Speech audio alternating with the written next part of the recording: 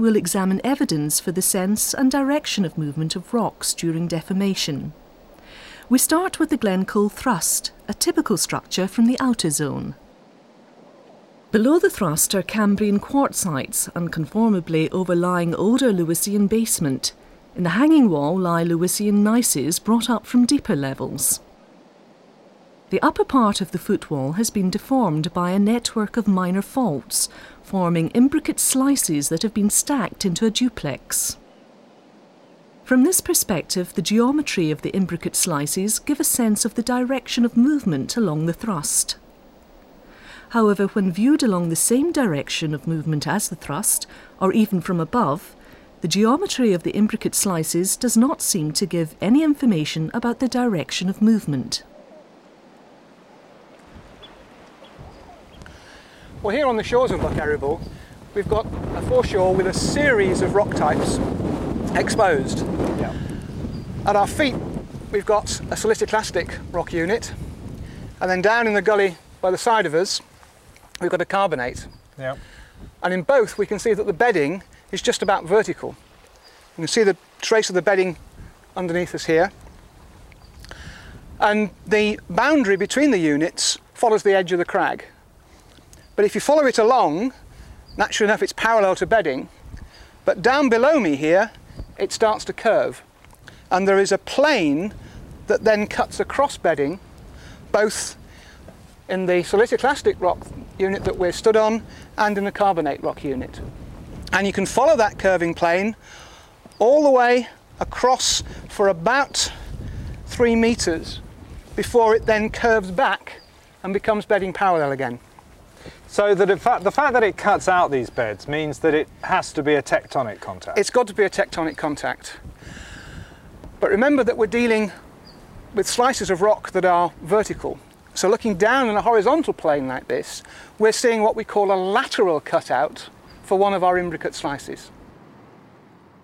Seen from above, the most important observation is that the beds are truncated by small curving faults.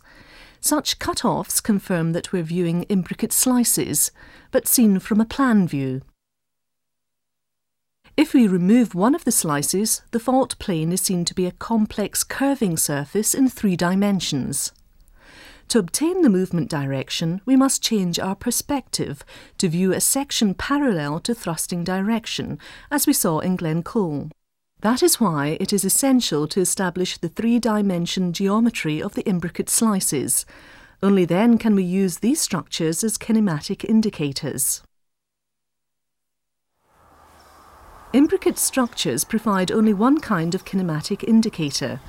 We can now look for other indicators of movement, in this case associated with the Moyne thrust.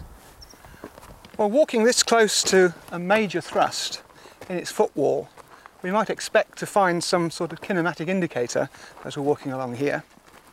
Ah, there's a modest little fold here. Can you make anything of this one, John? Let's have a look.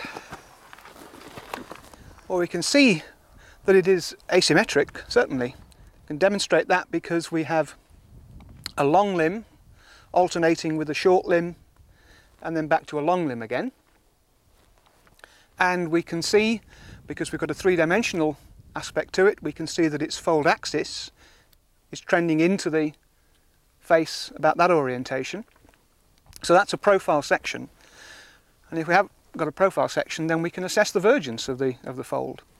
And we'll do that by taking our long limb and assessing what the sense of rotation is that we need to apply to it to bring it round into the orientation of the short limb. So in this case, we can rotate round clockwise to get the long limb into the short limb orientation.